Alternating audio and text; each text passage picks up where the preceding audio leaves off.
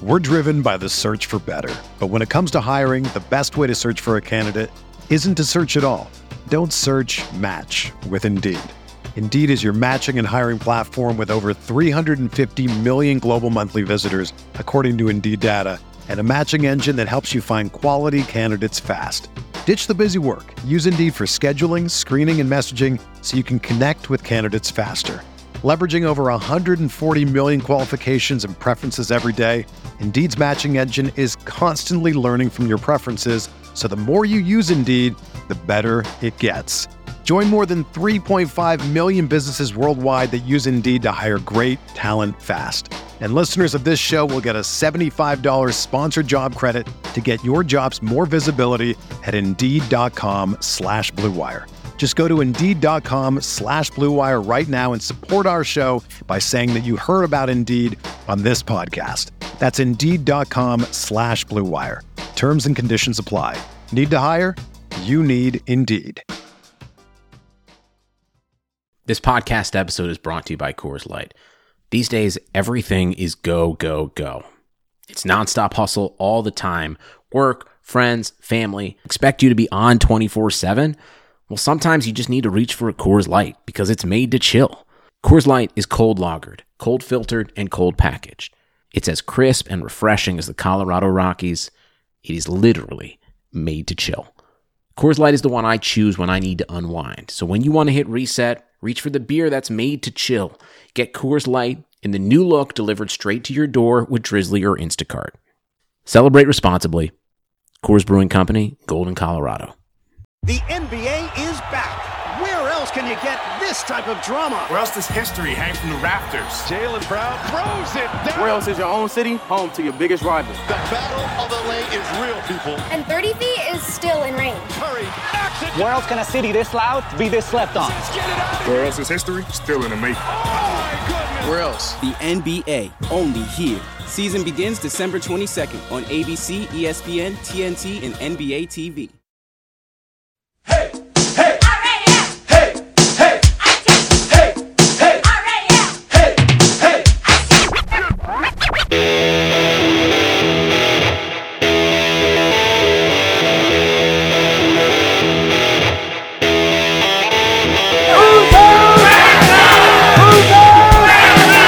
There's only one thing you can say. So the LA Rams will be the number 2 seed. They finished 13-3, a 13-win season for the third time in franchise history. I've been dreaming this my whole life. And so have you. Yeah. It's time to put in the work. Yeah. Every man go dominate. Offense, defense, special teams. Let's go. What are we talking about? Greg Zuerlein sends the Rams to the Super Bowl. LA will play for the Lombardi.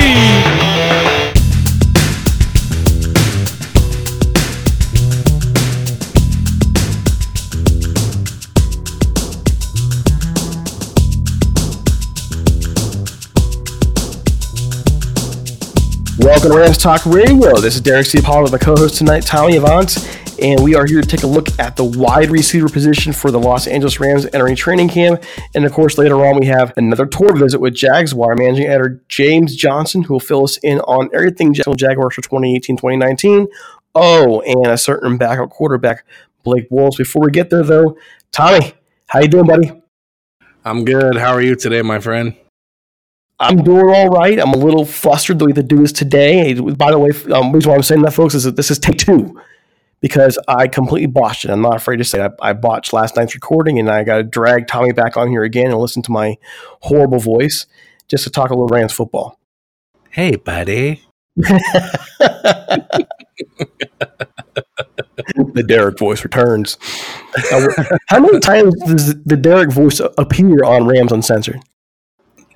Let's take it away from Rams Uncensored for a second because it appears frequently, but it also appears when any of us on the show call each other on a personal level to our cell phones just to chat about something. The first thing one of us will say, whether it's Brian, Matt, Mark, or myself, is, "Hey, buddy." I'm not kidding, dude. It's that bad. So basically what you're saying is anytime you guys have an interaction, now you're making fun of me. Pretty much. My Lord. You've just made me a sad panda. I'm not going to lie. I don't say that. I run this outfit over here, and you guys are always cracking on me. Unfreaking believable. Unbelievable. It's what everyone wants to do in their lives every day when they wake up and go to work. Give their boss a hard time. Yeah, geez. All right. Well, folks, I guess if you want to hear more of that banter, check out Rams Uncensored. By the way, this episode of Rams Talk Radio is sponsored by Jim Hawk and his Book Hollywood's team. We also remind you that we're available anywhere podcasts can be found, including Spotify, SoundCloud, Spreaker. Also, most importantly, really, it's Apple, iTunes. They are basically getting most of our listens out there. So go check them out. We have a contest going on right now for a 5-star review. Our goal is to hit 200. One lucky winner will get a $75 gift certificate to NFLshot.com, where you can buy whatever you want for that $75. This is how it works. Just head over to Apple iTunes, leave a 5-star review, send us an email to ramstalk1945@gmail.com with a copy of your review so we know who to match it up with, basically, and we'll also read your feedback on the show. Don't forget, too, we have other shows in our network, like the aforementioned Rams Uncensored, who likes to both make fun of me and Matt, because I think it's like a sport over there, and Butting Heads with Steve and Johnny. Oh, and Norm Hightower's show is coming soon. So, you ready, Tommy? You ready? Let's roll. Okay, a couple things to briefly talk about here. The pool party and the T-shirt. Tommy, please explain what's going on with that. The pool party is going off without a hitch Saturday, July 27th. I just picked up the Rams Uncensored T-shirts yesterday. Small through extra large are $20 plus shipping and handling. 2X to 5X is $22 plus shipping and handling. So hit us up on Twitter in the DMs if you would like one, and we will get it out to you. Are they able? Contact me as far as payment information too. I'll just send it to me through Venmo, and we'll go from there. Oh, there. So you just answered my question. Are they able to use credit card or anything? Yeah, you can. I mean, well, as credit card, just do wire transfer like Venmo or PayPal. I prefer Venmo though. Got it. All right. So the second thing here is our fundraiser for Dom Samara. Just for some feedback for those of you who may be under a rock or haven't been listening much for the summer. A member of our staff, Dom Samara, he was a great guy. It's a really great guy. He came onto our staff last year, immediately stepped in writing articles, and then began doing web development for us. The problem is he can't do much of anything else, and it's getting to the point now, pain-wise, he can't even do the things he dreamed of doing, like writing. He was in a fire in 2004, if I remember correctly. We wrote that down. And he ran back inside his home to save his dog. In the process, he fell, suffered a major injury to his spine, neck spine area, and he has been sick ever since. And it's really hard for me to even talk about because we see him interact on Twitter from time to time. We see him interact in Slack, but I'm the one who actually has the phone calls with him. And you can just tell by having that conversation how much pain he's in and how much he's really suffering. And we recently realized how bad it was when we had a site issue and I needed him to look at something. But when I talked to him, I realized he couldn't even stay with it. He's losing his life one day at a time. This isn't like he's going to die of a heart attack tomorrow, but your body will eventually give out. It can only take so much pain. It can only take so much stress. And I'm just seeing my friend slip away. He's a member of our family here at Rams Talk. He's a member of the Ramily. He is a guy who is consistently encouraging others, as Tommy can attest to. And we're just trying to help him get his life back. Downtown Rams, Turf Show Times, slipped my mind, Rams Wire, Locked On Rams, all those folks over there have been supporting us and getting the word out. But in the end, it's up to us as the fan base, if we wish to kind of spearhead this fundraiser and give him his life back. So, I mean, you've interacted with him a little bit. What can you say about him, Tommy? I mean, I've never met him personally, but like you said, I have interacted with him, and he's a really great person. And I just think it's the right thing to do. Everybody has a little bit of money to spare, and we all need to look out for each other. We need to deliver on that term we use, Ramily, right? It's not just a thing we say actions speak louder than words, and so far so good in a short period of time. I believe, I haven't checked it lately, but he's over 50% of the goal in less than a week, right? It's been 7 days. He's at 2880. The raising has slowed down a little bit, and I'm concerned that we won't meet the goal, to be honest. We can fix that. We just got to reshare and get it out there, definitely. But yeah, we appreciate everything that everyone's doing for him, and keep it up, guys. Yeah, thank you to those who have donated. Thank you so much for those that are considering. We ask you to reconsider. He's a good person who his dream really at this point is just to be able to walk again without pain, and he'd like to write, and that's what he's been trying to do. He's lost everything else, so there you go. Okay, now getting kind of the emotional stuff out of the way, and it is a little emotional for me, not going to lie. Here's the core of our show today. We are in the positional previews for the upcoming season. Last Sunday night, we covered the quarterbacks. This time, we're talking wide receivers. There are 12 receivers currently listed on the Rams page. Now, Tommy had pointed out to me yesterday, there's I think, would you say lineup.com or something like that? Yeah, lineups.com. I think there's 14 on here. Has a 14. The Rams have 12 listed on their page. These are the names. These are Alex Bachman, Brandon Cooks, Jalen Green, Kadaro Hodge, Cooper Kupp, Jonathan Lloyd, JoJo Natson, Austin Prohl, Josh Reynolds, Mike Thomas, Nasimba Webster, and Robert Woods. That's the receiving core that is in camp here at the end of July. There are some interesting pieces there. A lot of young guys are going to try and make the team, but I think, and you and I had discussed this before, we're thinking 6 will make the team, 1 to 2 will make the training squad. Is that correct? Yeah. So our job here is to kind of look at these receivers, look at their strengths, look at their weaknesses from what we know. And for some of these guys, there isn't a whole lot out there, and see how they fit with the Rams. So I guess the first things first here, Alex Bachman came from Wake Forest, undrafted free agent. He's been on our show. We've talked to him. He's a really nice guy. He has really solid speed, ran a 4.40, kind of disappeared a bit from much of Wake Forest season last year, did emerge for a huge game, 171 yards receiving. And, he's a guy that we're kind of watching because you already have a Wake Forest quarterback on the roster now. And here he is. Oh, and don't forget the running back too. Matt Colburn is also on the roster right now trying to make the team. So it's interesting that they have 3 Wake Forest offensive skill players visiting and trying to make this club. Any thoughts? I mean, like I said yesterday, these guys have an uphill battle. This is probably the deepest position on the team, and there's only going to be 2 spots available if they carry 6 on the roster, and then practice squad. What's practice squad overall? How many players can they keep? 5 or 6? I can't remember. I think it's 10 you can have in the practice squad. 10? Okay, well, that's better. So I'm thinking they'll take 1 or 2. I'm going to say 2 first, for purposes of this discussion. We'll go with 2. But that is going to be something to watch out for as well, is who they fill. That I'm guessing they're going to have some offensive linemen on there. They're probably going to have at least 1 running back, because we're deep at running back too, and defensive lineman.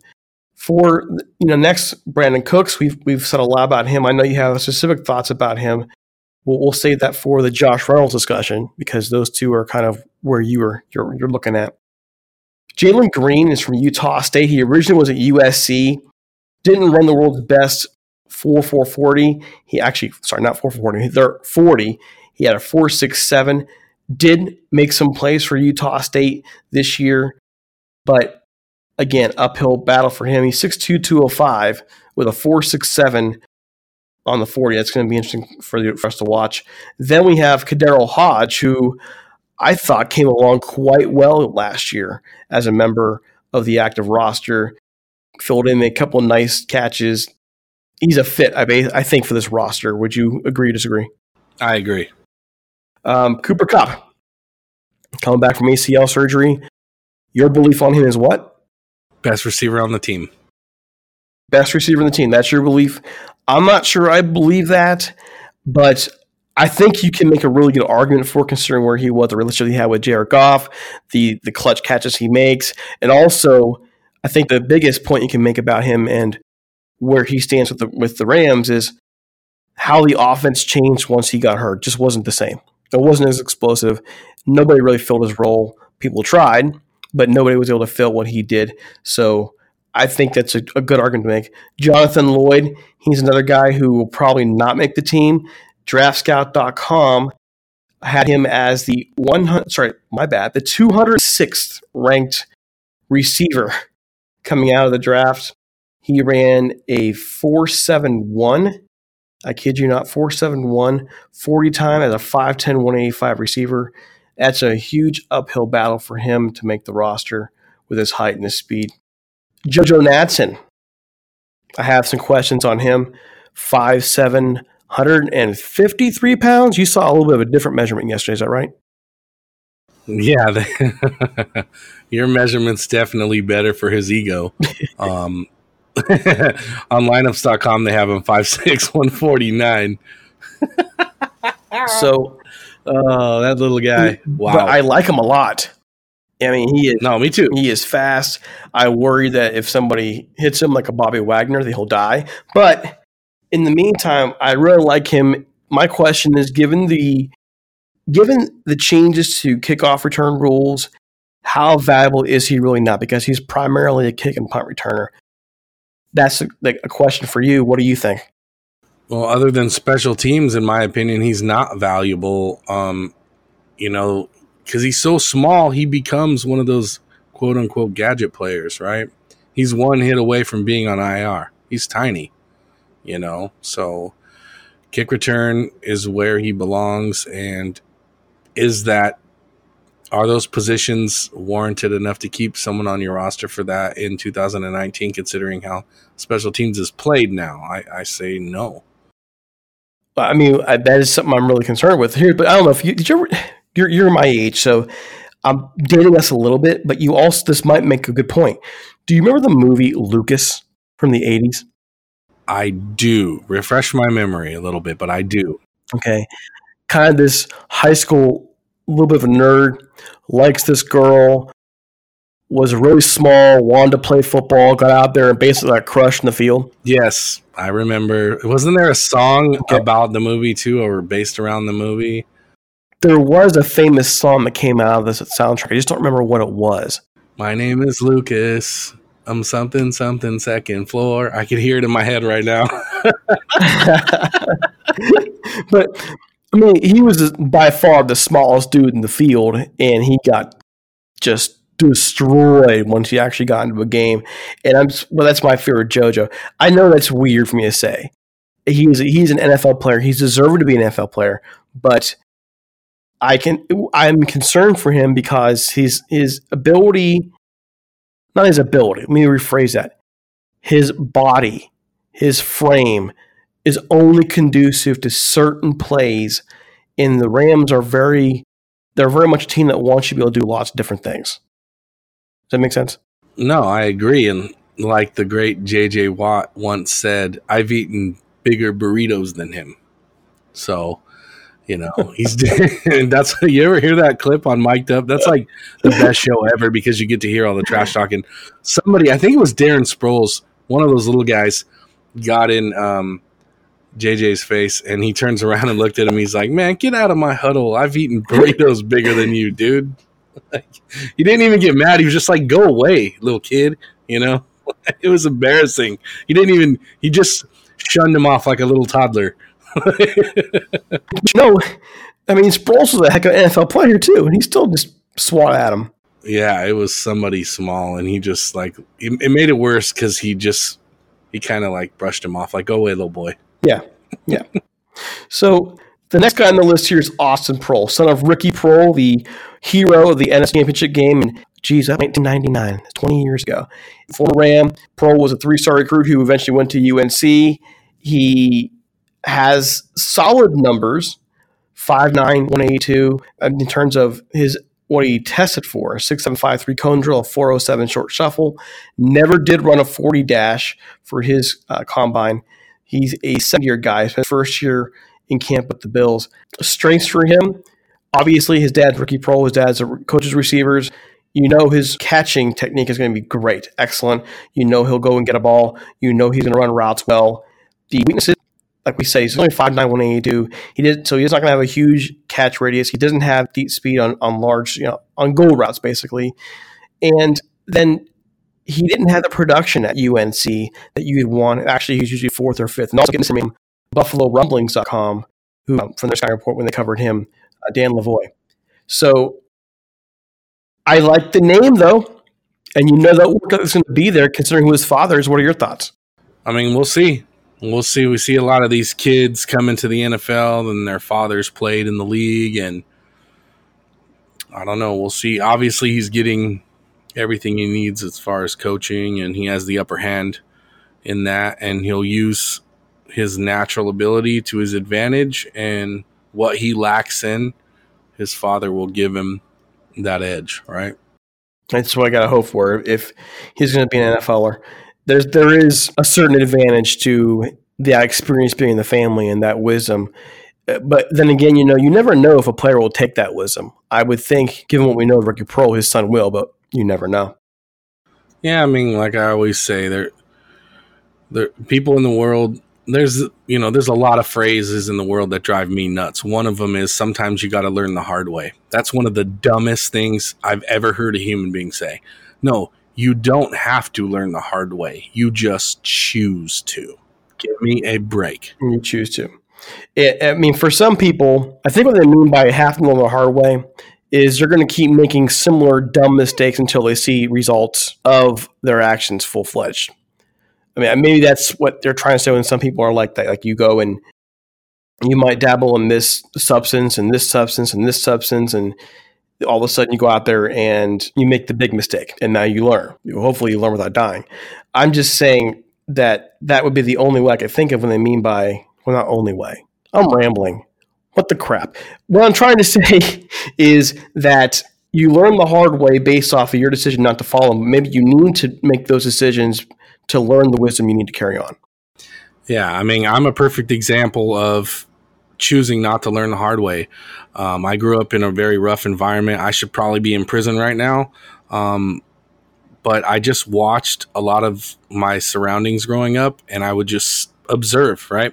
And I would just point everything out and go, not doing that, not doing that, not doing that, not doing that. It was my choice to not do the things. It was my choice to not go to the places where some of my friends were going because I knew something bad was probably going to happen. And it did. There was a party in high school that was a graduation party, and friends, hey, let's go to this party. Nah, that's not our crowd, man. We don't belong there. Trust me, it's not going to go well. And they all went, and 4 of my friends got stabbed, and one of them almost died. So you just got to be smart, man. So, yeah, when you say sometimes you got to learn the hard way, I will never agree with that phrase whatsoever. It depends on the person. But in this case, Awesome Pro, I think he's been around the league enough to know, listen to Dad. Listen to the wisdom that people present him, and so I think he has a good chance at making this team. Josh Reynolds is next on my list, but I want to save him for last just because I think you're a big fan of his, and you have some thoughts on him concerning Brandon Cooks and his role in the offense. So let's save him for last. Mike Thomas. It seems like he's been around forever. What about Mike? Because he has. He's had enough chances when you're a 6th-round pick. And you've been suspended, you've had all these issues, right? And you're still on the team. One fact leads me to believe that he has some naked pictures of somebody, somewhere. I don't know how he still has a job, man. He's got to go. He's got something on somebody because he shouldn't be there still. We all know he's a talented guy, but he's a dummy. I think he needs to learn by getting cut and go getting a second chance somewhere else and see if he can straighten himself out. I mean, that might happen this year. This is, like you said, this is the deepest position on the team. If he's not coming to Gamp this year with a whole new attitude and a whole outlook on life, learning from his mistakes, then I can't really see him making the team. We're going to make those calls in a minute, but I don't see it. Nasimba Webster, next up on our list. He's another guy that I wonder what the odds are of him. He has a 4.55 40 at 5'9", 176. So being 5'9", 176 that speed, while it's a good speed, is not a good speed for his height. He does have one advantage, though. The Rams do love their Eastern Washington people, and Nasimba did play with Cooper Kupp and Sam Sambacom and Cooper's brother as well. So your thoughts on him? I don't know a ton about him, man. I got to get in there with these younger guys. Like I said, I was telling the guys the other day, we were talking about the wide receivers, and I don't think there's a lot of room on this team for that position. So these guys are all going to have an uphill battle. And through training camp and the preseason games, I'm going to focus on a lot of these kids and see if any of them have the opportunity to make this team. I think he has a chance based on the Rams' recent history of Eastern Washington. I think he does. Yeah, they're infatuated with that school. All of a sudden, they drafted Cooper Kupp and Samson Ebukam, and then here we go. Now we got Coop's kid brother on the team, and we're just it's odd in my opinion. It's a small school to be digging into, but if they can continue to grab guys who can play, more power to you. Well, Eastern Washington's been pretty successful over the last 4 or 5 years, especially, and so I can see them looking up there. They have a large amount of scouts in the Western area. It doesn't surprise me too much. What it would tell me, at the very least, is that the Eastern Washington is teaching good fundamentals, that they're producing good-headed football players. I just don't know if Nasimba has the ability to play at the NFL level. We'll see. Yeah, we'll see. Robert Woods, thoughts? Second best receiver on the team. Okay, and that takes us to Josh Reynolds. I know you have very specific thoughts on him. What do you see for him coming for this season? What do you want? What do you expect? And well, where's Brandon Cooks? Did we already talk about him? We did, but I was kind of saving him for this part. Okay, so I'm going to say... we talked about that since I said we're going to say Brandon Cooks for this part. Yeah, I'm going to jump in here and real quick and just say I think Brandon Cooks is the third best wide receiver on this team. Okay? When Sammy Watkins left in free agency, I didn't think we needed to grab another receiver to be successful. I thought overall the plan that Sean McVay had in place, and then the defense under Wade Phillips, I thought that we could weather the storm and save our salary cap for more important players that were already on our team in the future. But here we are. We traded for Brandon Cooks, a guy who has been traded multiple times to multiple teams for first-round picks. So he obviously has a value, and I think he's a really, really good player. But I don't think he's worth the money that we gave him because he doesn't deliver in the big games. He's done it throughout his career for all three teams, and I just see a consistency of inconsistency when it counts. I thought Josh could have came in and did the job for pennies that we're paying him being a fourth-round pick. So, but I was looking at it as a GM/coach, right? You got to balance the budget and you got to have decent players. I just don't think we're getting what we pay for. Does that make sense? It does. I don't entirely agree. I don't think you're 100% wrong either. I just don't. I wonder if you're being fair to Brandon Cooks, and this is why I'm saying that. Brandon Cooks has been productive every year in the NFL. He's one of the most productive receivers in the league. He does provide the Rams that deep threat that they need to really do what they want to do. I also look back at the Super Bowl with the Patriots, not against the Patriots. It's just a different one, but with the Patriots, like okay, he got hit, took a concussion. That can happen to any receiver out there. Doesn't matter the size. Anyone can get one.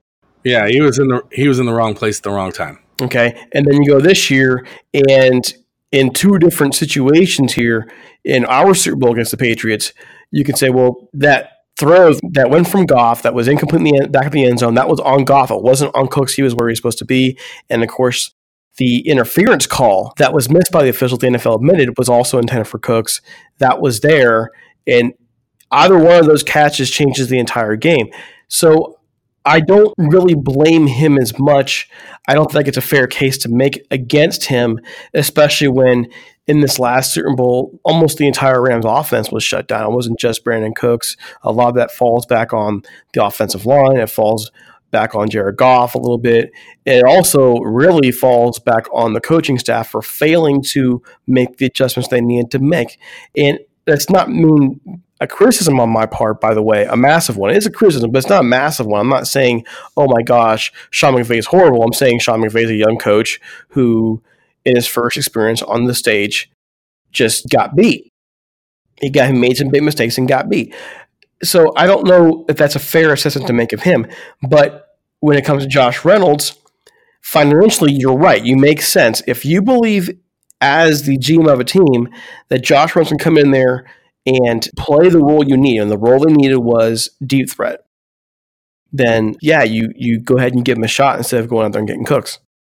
Yeah, every year as a fan, I try to look at the team holistically, not just, as a fan. I try to look at it, well, how do you balance a budget? How do you, it makes it more fun for guys like me who have been a fan of the game for 34 years to dive into the financial part and make those tough decisions instead of be just a fanboy all the time, right? Because it's easy to do that. It's hard to make the tough decisions. I was on my radio show a couple years ago, and I was calling for Alec Ogletree to get cut, and I was on Facebook Live as well, and we were broadcasting, and I was getting hammered on there, and I was laughing. I was calling out everyone's comments on the air.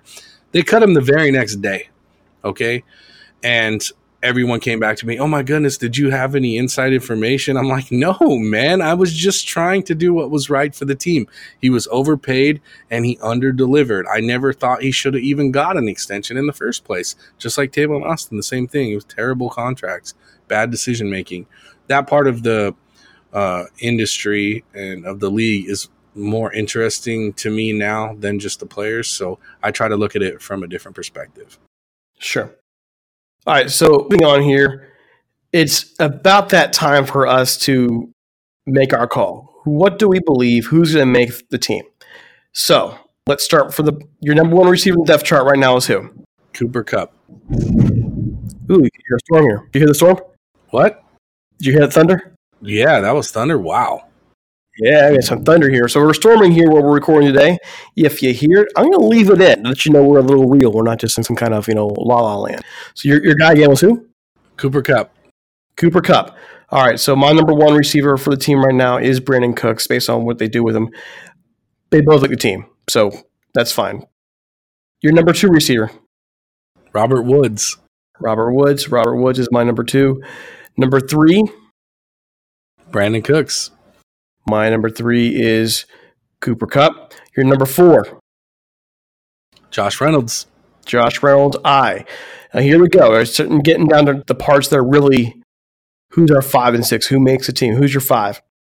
Kadero Hodge. I will roll with Kadero Hodge as well as my number 5. I really like the progress he made, and I think he will be a solid guy to come off the bench when needed. Your number 6? This one's tough because I don't know a lot of the guys like we talked about, so I'm just going to go with some nostalgia and say the Pro Kid makes the team. You say Austin Proehl makes the team. That's your 6. Oh. And it might change after we watch, preseason. Who knows? But for now, I'll go with that. Wow. I am going to go with Alex Bachman. The surprise. I think he makes a team as a 6th receiver. And Austin Proehl becomes the... I can't do it. No, I can't do it. I'm going to go back to JoJo. Speed kills. Even for a couple plays, I get him out there. He's my number 6. Yeah, I wanted to say that too, but it would have been... I wanted to change it up a little bit because I think that the guys we already have on the team are, other than... I just think that our roster's kind of already full at that position, man. It's gonna be we didn't really like who's gonna beat out Hodge and Nets, and like these guys better bring it, dude. Well, you just gotta think though in terms of guys you might run and end around for, have the specialized plays for. You don't really want Cooks running those a whole lot. You don't really want Cooper Kupp running those a whole lot.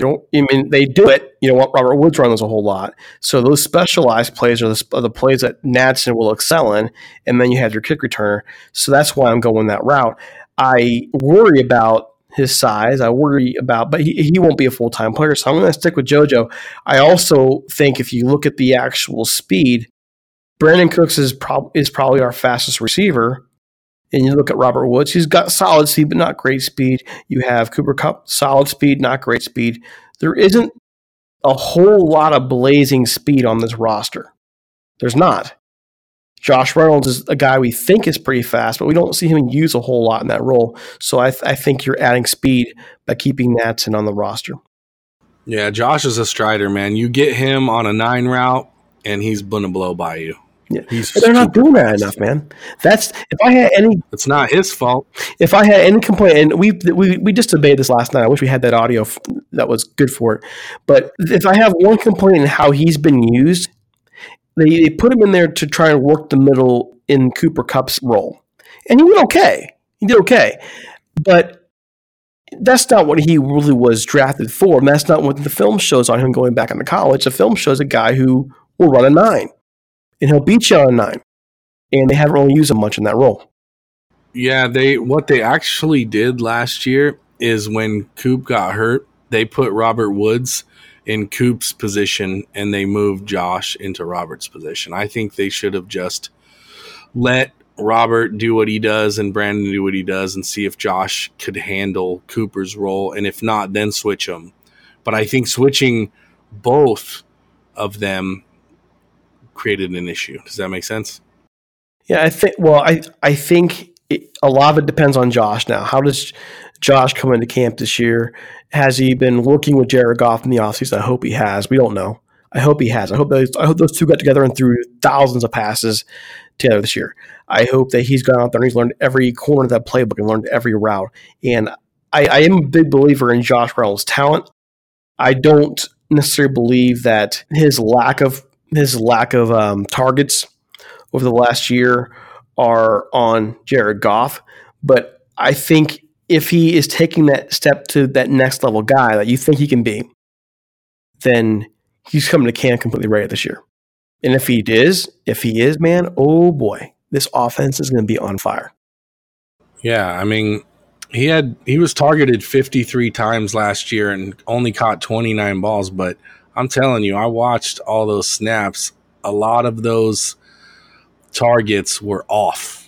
And Jared is such an accurate passer, but when he's off, he's off.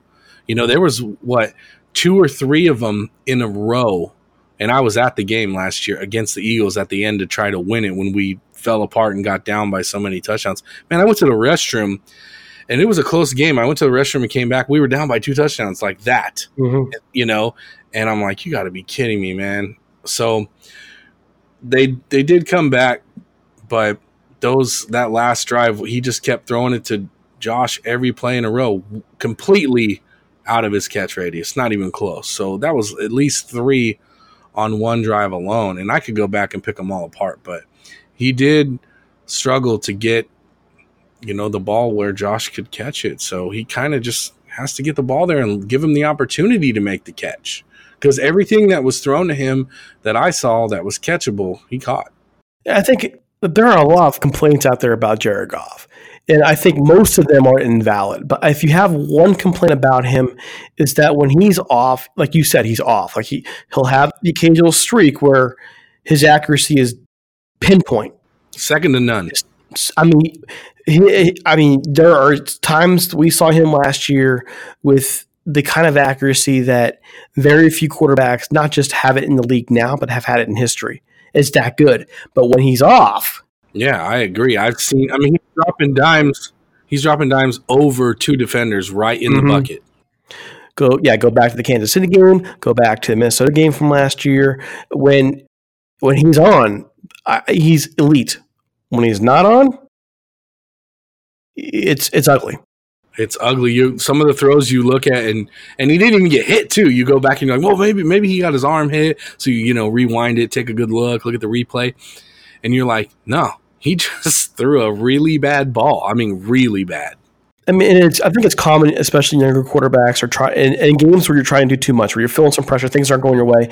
You go back to the Bears game, go back to the Eagles game, and even the games afterwards, where you've been taking some pressure and you're starting to feel things kind of slip a little bit from you. That's where you see those things happen. And you can go down to the Super Bowl and think when things didn't go well, you saw a little more of that. That's, to me, that's the fact that he's still a young dude learning the game, and you're not really 100% into that mode he has a quarterback. You're still growing. But if he wants to be that guy down the line, if he wants to be the best, that has to develop. And it can't, you only got, if you, this way, you're not seeing quarterbacks that are superstars developing when he's 30. You're developing now. Yeah, I mean, what's going to have to happen is, in my opinion, Sean McVay, going into his third year, now has learned the hard way that someone will eventually figure out your playbook and shut you down. We've seen it over the history of the NFL time and time again. Remember when Miami came out with, what was it, the option, read option?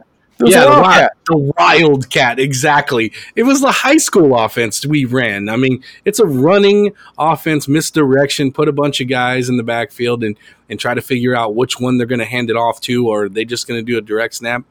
It worked for about half a season, and then they caught up to it, right? They'll just load the box and just hammer everybody. Who cares who gets the ball? Just knock them all out, and you'll eventually hit the one with the ball. You know, it's not rocket science. It's football, dude. You know? At the root of it, football's a chess game. And if you have good chess players, the game goes back and forth.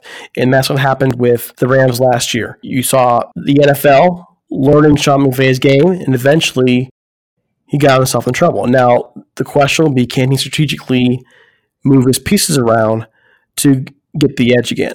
And I think he will. He's a very intelligent dude. He's had a whole offseason to look at film and to look at the holes that the England left there for him and to adjust. The game is a constant chess game. And the coaches who can't play chess are stuck playing checkers. They never last.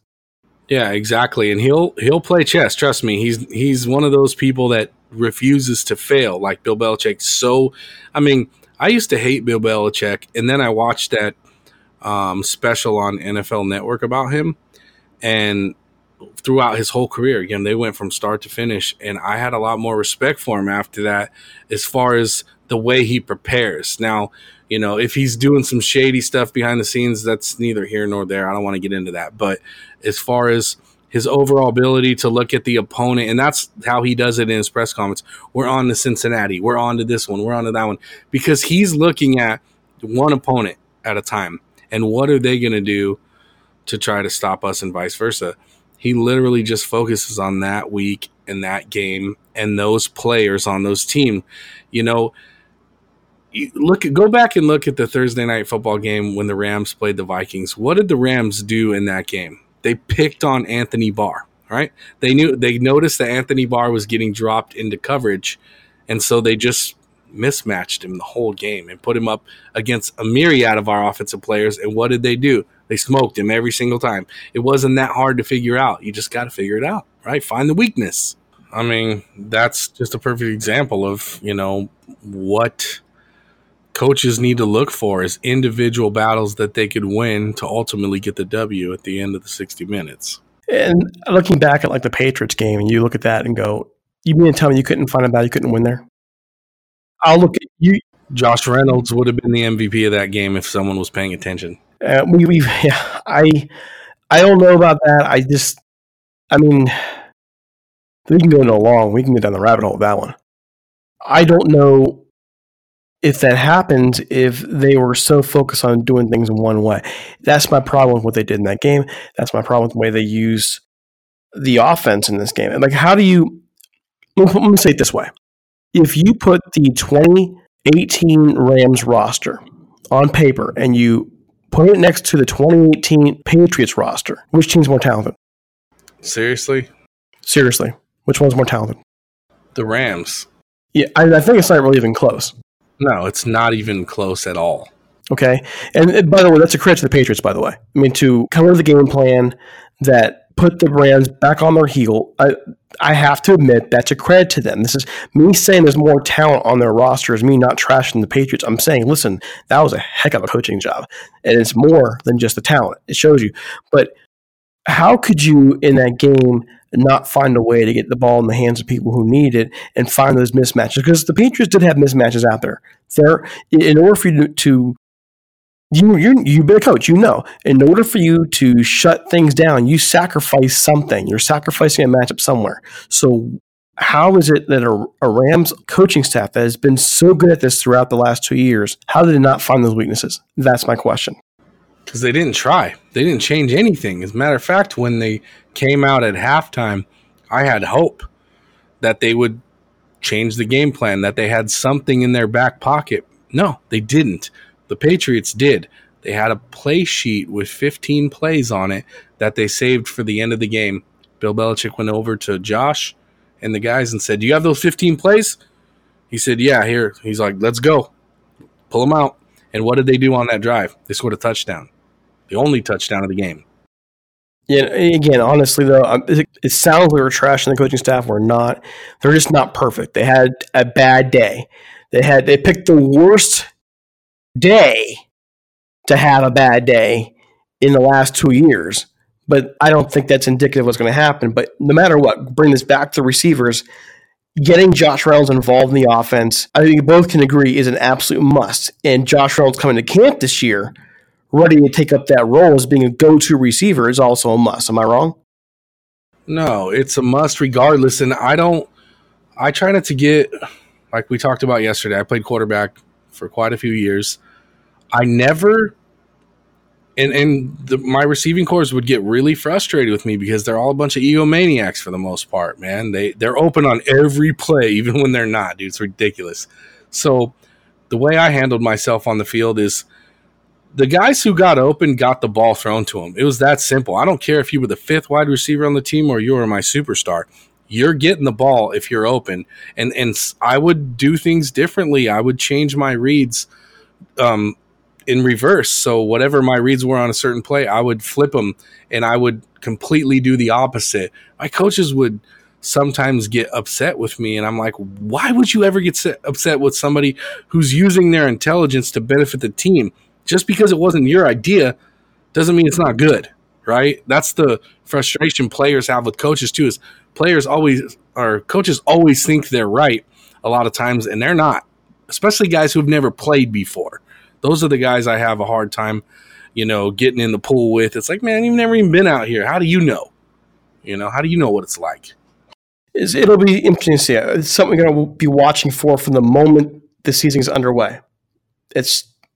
I'm watching. I want to see this very closely. How does this go down?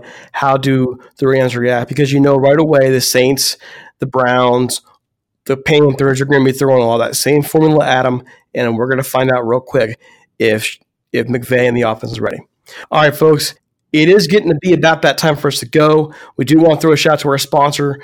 Most of us are probably addicted to anything Los Angeles Rams. Well, if you want to learn more about the Rams, their history, all that jazz, and it comes with a bit of personal touch, by the way. Check out Jim Hawk's Hollywood Teen Great Glamour and the 1950s Los Angeles Rams by Jim Hawk.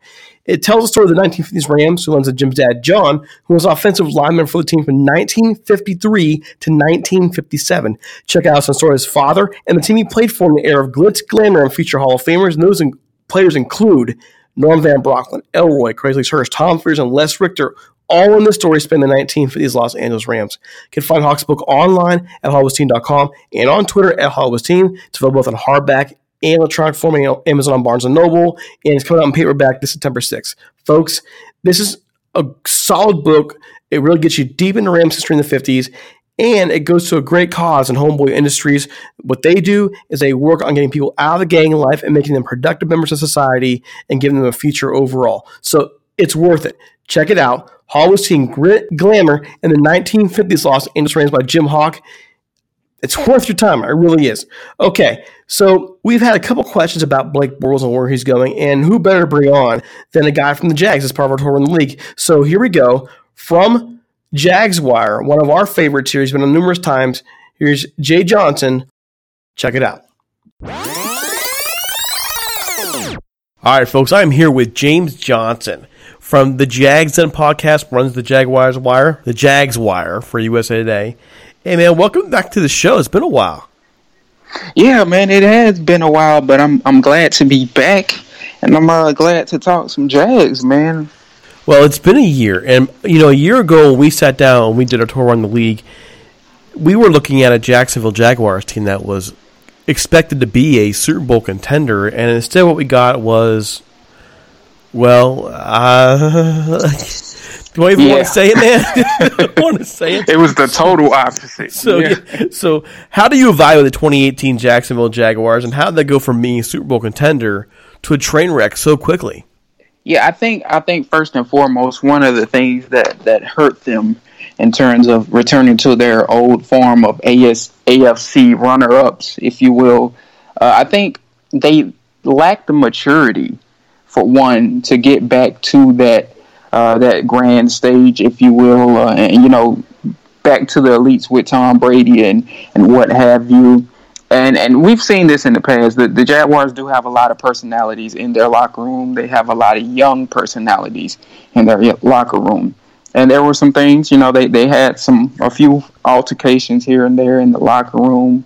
And furthermore, the other element that kind of hurt them last year was the injuries, of course. And when you put Blake Bortles, who is an inconsistent quarterback to begin with, and somebody who I was on record for saying I don't know if I would have extended him, which, come to find out that's a mistake now, or it was a mistake that they're still paying for.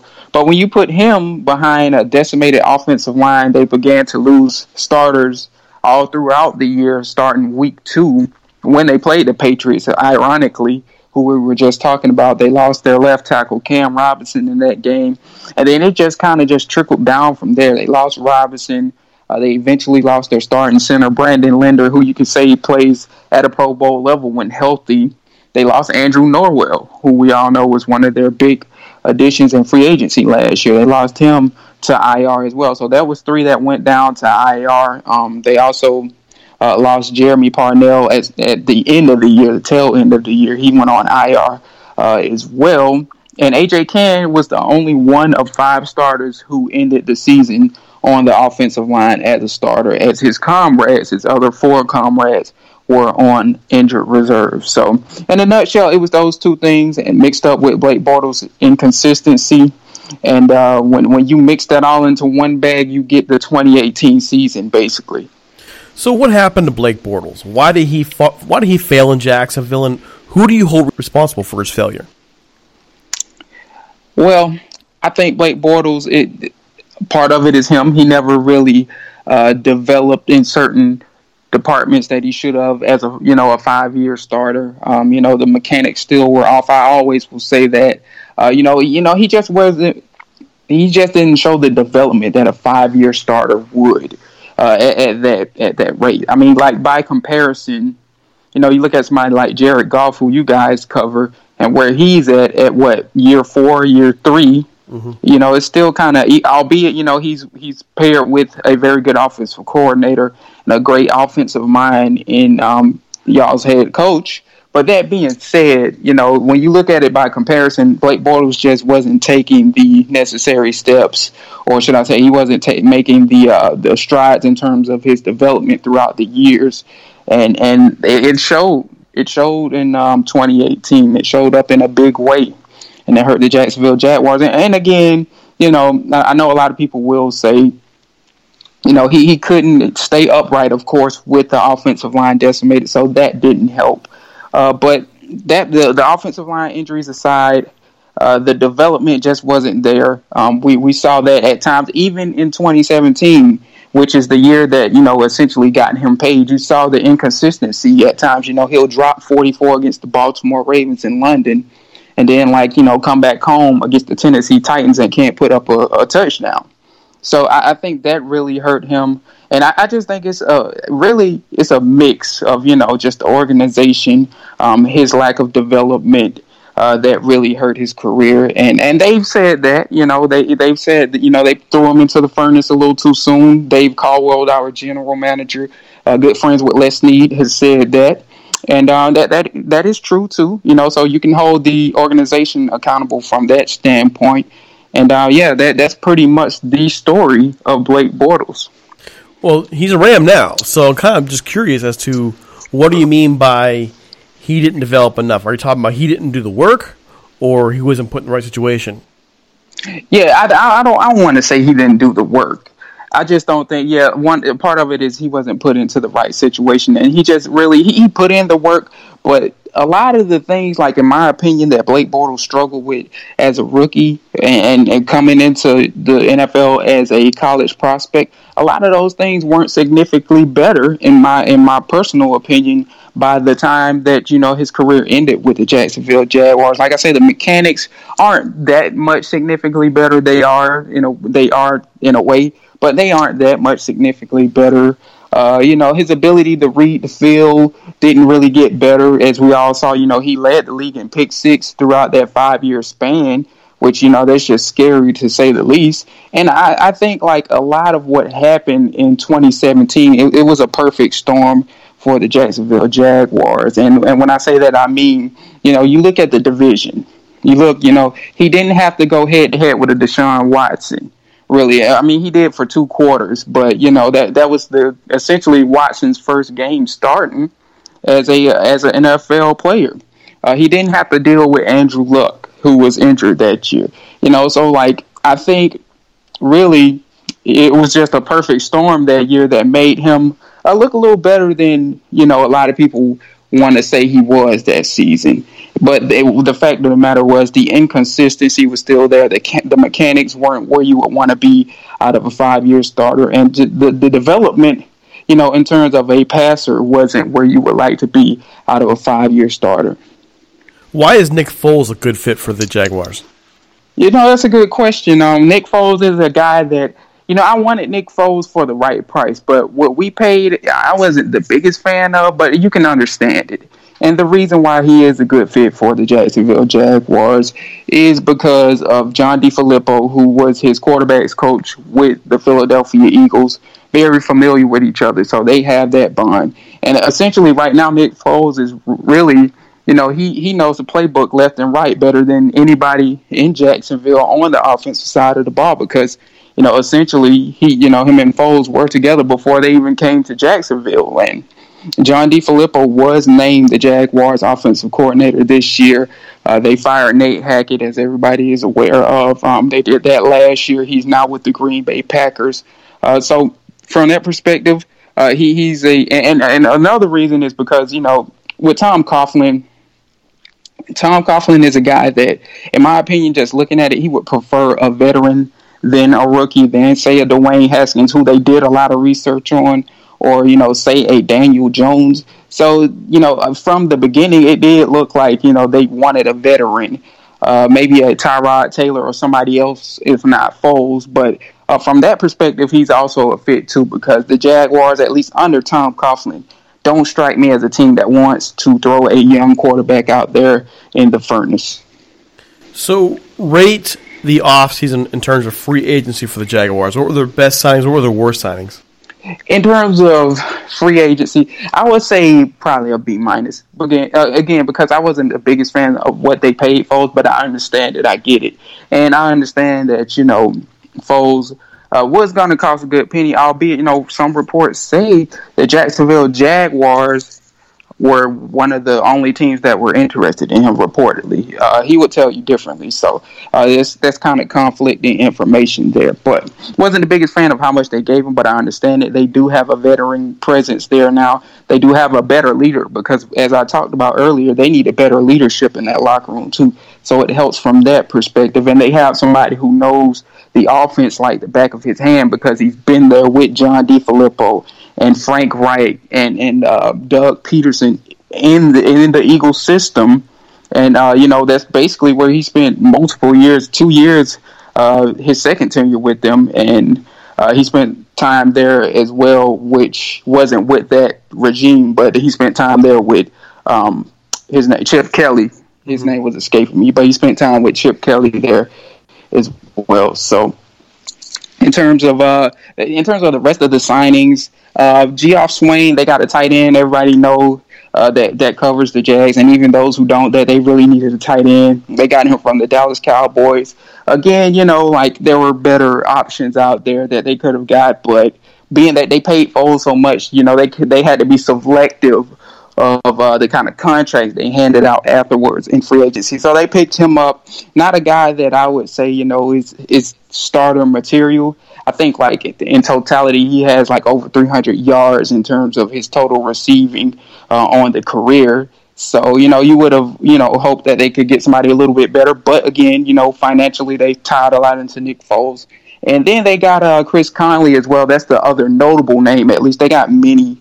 They got several people, but the other notable name was Chris Conley from the Kansas City Chiefs, who I'm very excited about. I think he really saved that free agency class, wide receiver from the Kansas City Chiefs. He's a height, weight, speed specimen. I think he really got buried under the depth chart there with the Chiefs because they're so talented on offense and the wide receiver position. But with the Jacksonville Jaguars, he's a guy that can definitely flourish. He brings somebody that can pop the top off of coverage, 4.3 speed, holds the vertical record for the highest combine jump in the combine's history. So he's a guy that can go up and pluck the ball.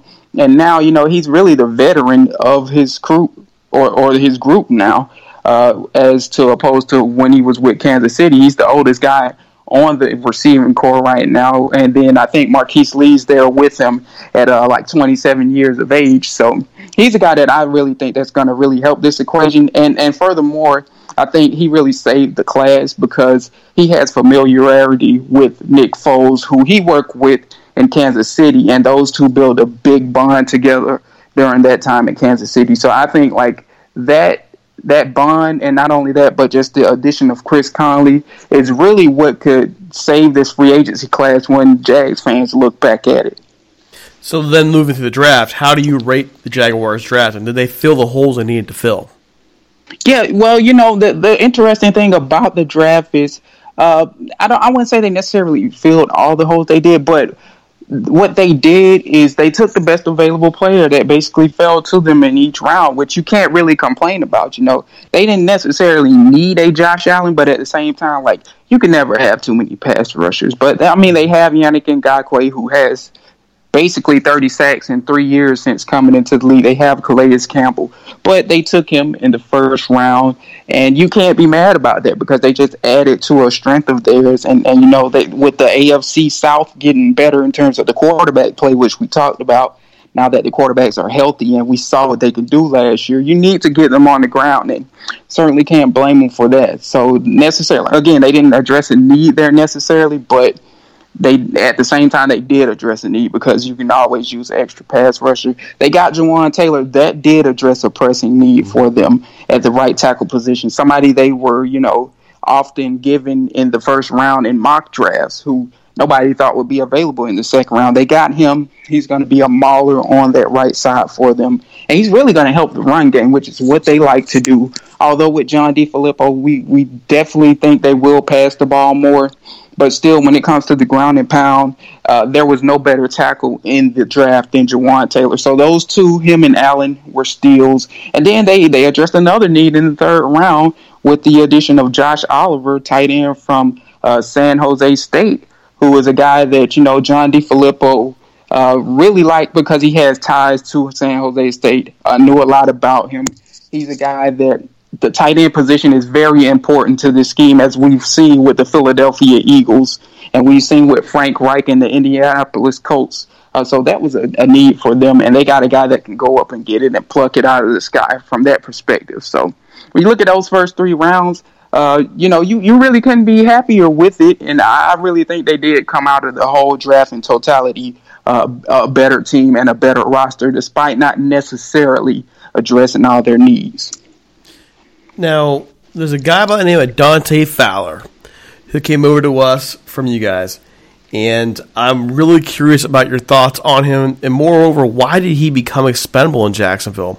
Is there a reason why he didn't pan out there? Well, I think Fowler was a case of, first and foremost, as we are seeing now, the Jaguars are kind of tight on cap space. They knew they were going to probably lose him had they kept him after the 2017 season, or the 2018 season, should I say. So really, that was just a case of them, or Dave Caldwell, calling up a good friend of his, Les Snead, who we already talked about that, and saying, hey, I do want to get something for him, because in the end of the day, he is going to walk away probably, because we first and foremost don't have the cap space to keep him. We probably will have to, or maybe have to spend a lot of money on a quarterback, which they had to. with the Nick Foles situation. And, I think he just really wanted to get something in return for him. But in terms of on the field, Fowler was if you look at the stats, he was a good rotational guy.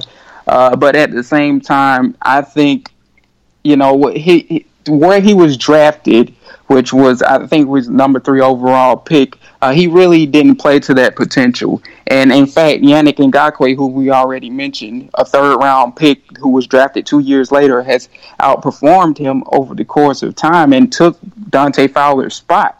So that was another thing going into it, is I think, he really didn't pan out for where the Jags drafted him to be. And that being said, there were the off-the-field issues as well. We've all heard about the incident in St. Petersburg, his hometown, with the older guy who he got into an altercation with. And then, there were other incidents, like driving-related incidents and other incidents that have surfaced on social media, to where it was to the point where the Jags were like, it's probably time for him to, get a new breath of fresh air somewhere else. And apparently that's what he's been doing. We've seen him making the plays in the playoffs and even before that. And that being said, I think it's a deal that really worked out for both sides when you look at it. So now looking at the Jaguars themselves, where do they sit in the AFC South, and how many wins do you see on their schedule? Right now, me personally, and I haven't really put up any predictions just yet on the Jags wire, but right now, I see them at 508-8 right now. But still, that can change. It's a matter of, I have to see how they're gelling in terms of this new offense, this new West Coast scheme, which Nick Foles is, pretty much going to be the guy of. He's going to know this system like the back of his hand. But, can the rest of the offense get up to par with him? Is the question. So I want to see that before, I further make a judgment on that. I think the defense will be fine again, especially with the addition of Allen. I don't really see them regressing.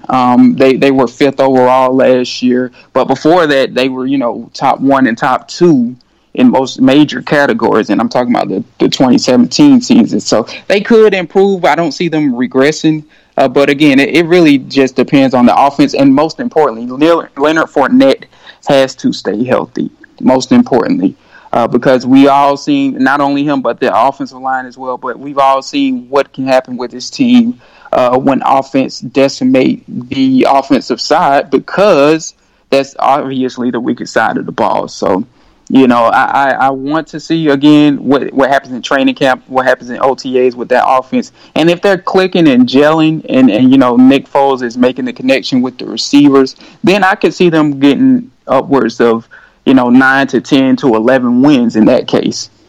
James, let people know where they can find you, where they can check out your work, and so on and so forth. Absolutely. So you all can, of course, check out our site, the Jaguars Wire by USA Today, jaguarswire.usatoday.com. The Jags Den podcast, which is the Jaguars Wire official podcast. You can find that on the major interfaces on the web, iTunes, Stitcher, SoundCloud. Just feel free to search us up on there, or you can look on Twitter at the Jags Den Pod. And that's pretty much where you can find all our outlets of information. You can follow me at sportsgrind_Don on Twitter. I'm pretty active for the most part on there, so feel free to check me out there for the latest in Jags analysis. And lastly, and certainly not least, you can follow the Jaguars Wire on Twitter, and that is at the Jaguars Wire. Hey, quick question. Mm-hmm. How long has it been now? I mean, your podcast was the first podcast we ever appeared on. It's been a minute, man. How long has that been? I don't even remember your podcast name, what it was. This was before the Jags. It was called Gridiron Season. Yeah, okay. It was on Blog Talk Radio. It was called Gridiron Season. And that was actually before I started covering the Jags. I was covering, just the NFL in general at that point as an amateur that on a WordPress blog site. And I looked on Blog Talk Radio because I was using it as well for my podcast because we were doing kind of what you guys are doing, a look around the league. And I was looking for a Rams podcast, came across you guys' podcast, and I was like, you know what? I listened to it a few times. I was like, these guys are pretty good. Reached out. You and Norm reached back out to me, and the rest is history, man. So it's been roughly at least 4 to 5 years. I think you reached out to us before we started a podcast. I think it was our work because we didn't actually get a full podcast launch until 2016. You're right. You all actually had the site at first. Yeah, and we were working the site. That site's been around a hot minute, man. We've been working that thing for years. And yes. So that is our long-standing NFL relationship between two teams. That's been us and you. Yeah, yep. I remember, like I said, I just searched the Rams up on Google, as a matter of fact, and I was just looking for somebody doing independent work, much like myself. And I came across y'all site, and I was like, you know what? I need to reach out to these guys. And again, like I said, the rest is history. It's really weird too. Back then, I think I was, I think I might have been actually good looking back then. Now I'm just a fat succulent piece of meat. Oh man! Well, I mean, I think I probably put on a few pounds myself after watching 5 years of the Jags since then. No kidding, right? It'll do it to you, man. Well, all right, buddy. I hope we're talking again this time next year, and at some point we got to see the Rams and Jags play again. Absolutely, it could be for all we know. And we kind of said this last year. Your team held up their end of the bargain. They went. Yours to the Super Bowl. didn't, man. It did not. Yeah, mine didn't. So. Maybe, we could see that. I mean, Nick Foles is a guy we've seen. If you get him into the playoffs, he could do some damage. And, we could see a Jacksonville Jaguars versus Los Angeles Rams game, which would be just great, especially from Dante Fowler's side of things. So I think it's a possibility. We'll see. All right, man. You have a great one. You as well, man. All right, you take care. All right, so Tommy, what are your thoughts in terms of Blake Bortles now being the backup quarterback of this team? I'm excited that he's our backup. I mean, he started his whole career so far in Jacksonville. So if we have a guy who's been on the field as a starter and almost taking his team to the Super Bowl as our backup, what more can you ask for? I'm interested in seeing how he progresses here. There was a reason why the Jaguars let him go. There's a reason why he's had so many question marks throughout his career. Even in college, there's question marks as to why or what the Jaguars saw in him to pick him so high. But we've seen, like you mentioned, he's had some big games. He took his team almost all the way to the Super Bowl. Now, people will say that the defense carried that team. That's fine, but he still had his fair share of big games. I want to see what happens with him and Sean McVay. He may wind up only being here a year before he moves on to get another shot somewhere else. Do you think out of the 31 other teams in the NFL, there's a starting job that's open for competition right now? Not this year, but maybe next year. No, I'm saying even next year. I think there could be. I think it depends on some of the development we see behind the scenes with teams like Miami and going out there and getting Josh Rosen. Tampa Bay may have an opening if Jameis Winston's up and down career continues. I think it's something to talk about and think about. Also, what if Daniel Jones isn't ready out there in New York? Because Eli Manning's probably in his last year. Yeah. So there are a couple possibilities. I'm not saying they will be open, but there are some potential openings out there for at least giving him a chance to revitalize his career as a starter, but who knows? Yeah, sometimes you need to hit the reset button, and he could sit back and get in the film room with Jared and Sean and learn something. I mean, I can't go back and look at the history of offensive coordinators in Jacksonville, but I don't think there's been anything near a guy like Sean McVay as far as offensive minds goes. So it might unlock something in him that maybe he didn't have yet. So we'll see. I think it's fair to say, if you look at the offensive minds, Jacksonville to LA, it's a complete upgrade for him. However, I've talked about this before. When it comes to a quarterback coming to the league as a rookie, yes, the coaching staff has the responsibility to properly develop you, but you also have the responsibility to embrace the role yourself and go out there and become well-versed in film, learn what defense they're going to throw at you, learn about your own weaknesses and changing those things. And it seems like he really didn't do that, at least from all the research I've done on him. And if he changes that, then he's got the strength, the physical strength, the arm strength, the size to go out there and land it somewhere. So we'll see. I hope nothing for the best for him, but also, honestly, I hope we never see him on the field this year outside of preseason. I agree. I don't want to see him during the regular season because that means Jared's hurt.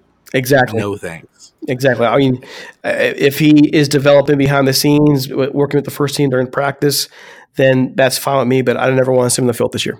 Fair enough. All right, folks. It is time for us to leave now. It's time for us to go on in our merry way. We are looking for sponsors. So if you are interested in doing a little bit of work with us, doing some advertising, reach out to us at ramstop1945@gmail.com or leave us a voicemail at 657-666-5453. We have a media kit ready to get out to you, and I promise you it's loads of information to help you link up with us. Don't forget to follow us on Twitter at Talk Rams and on Facebook at facebook.com/RamsTalk. And also don't forget Tommy's, they got a Twitter feed out there for Rams Uncensored. Don't forget that as well. You can find me on Twitter at DC Paul and Tommy at Ram Tommy in LA. Don't forget us in iTunes, Apple Music, that is, Stitcher, SoundCloud, iHeartRadio, Android, all those places. We're there, ibeatred.com. They play our shows on Sundays and Wednesdays at 10 a.m. Pacific time. So, for Tommy and the entire Rams Talk staff, this is Derek C. Paul saying take it easy, have a great one, and we'll see you Sunday night. We're out of here.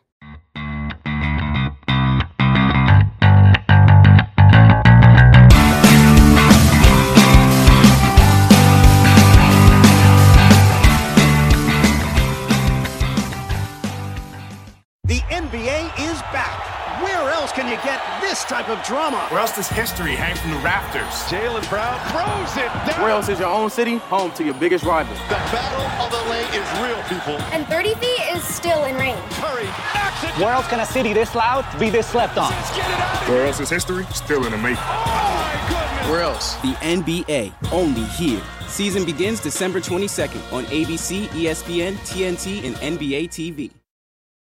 You can't control what's outside your home, but you can control what comes in. Because Clorox disinfecting wipes kill 99.9% of viruses and bacteria, including COVID-19 virus, when used as directed on hard, non-porous surfaces. So whether it's from dirty doorknobs, dirty shoes, or something else, outside germs won't stand a chance. When it counts, trust Clorox. Kill Pseudomonas, Salmonella, and influenza virus type A2. Kill SARS-CoV-2 on hard, non-porous surfaces. Use as directed. Sugar Ray Leonard, Roberto Duran, Marvelous Marvin Hagler, and Thomas Hearns. Legends, whose four-way rivalry defined one of the greatest eras in boxing history. Relive their decade of dominance in the new Showtime sports documentary, The Kings, a 4-part series premiering Sunday, June 6th, only on Showtime. Everyone is talking about magnesium. It's all you hear about. But why? What do we know about magnesium? Well, magnesium is the number one mineral that 75% of Americans are deficient in. If you are a woman over 35, magnesium will help you rediscover balance, energy, and vitality. Magnesium supports more than 300 enzymatic reactions in your body, including those involved in hormonal balance. From functional medicine doctors to mental well-being and female hormone experts, we all know that magnesium is the one mineral to improve all aspects of well-being and health. But which one? Magnesium Breakthrough from Bioptimizers, the trusted choice recommended by leading experts with 7 best-absorbed forms of magnesium to ensure your body receives the support it needs for overall well-being. Go to bioptimizers.com/balance today and use code BALANCE10 for 10% off. Support your journey to wellness at bioptimizers.com/balance. Magnesium Breakthrough from Bioptimizers, your foundation to optimal health and vitality.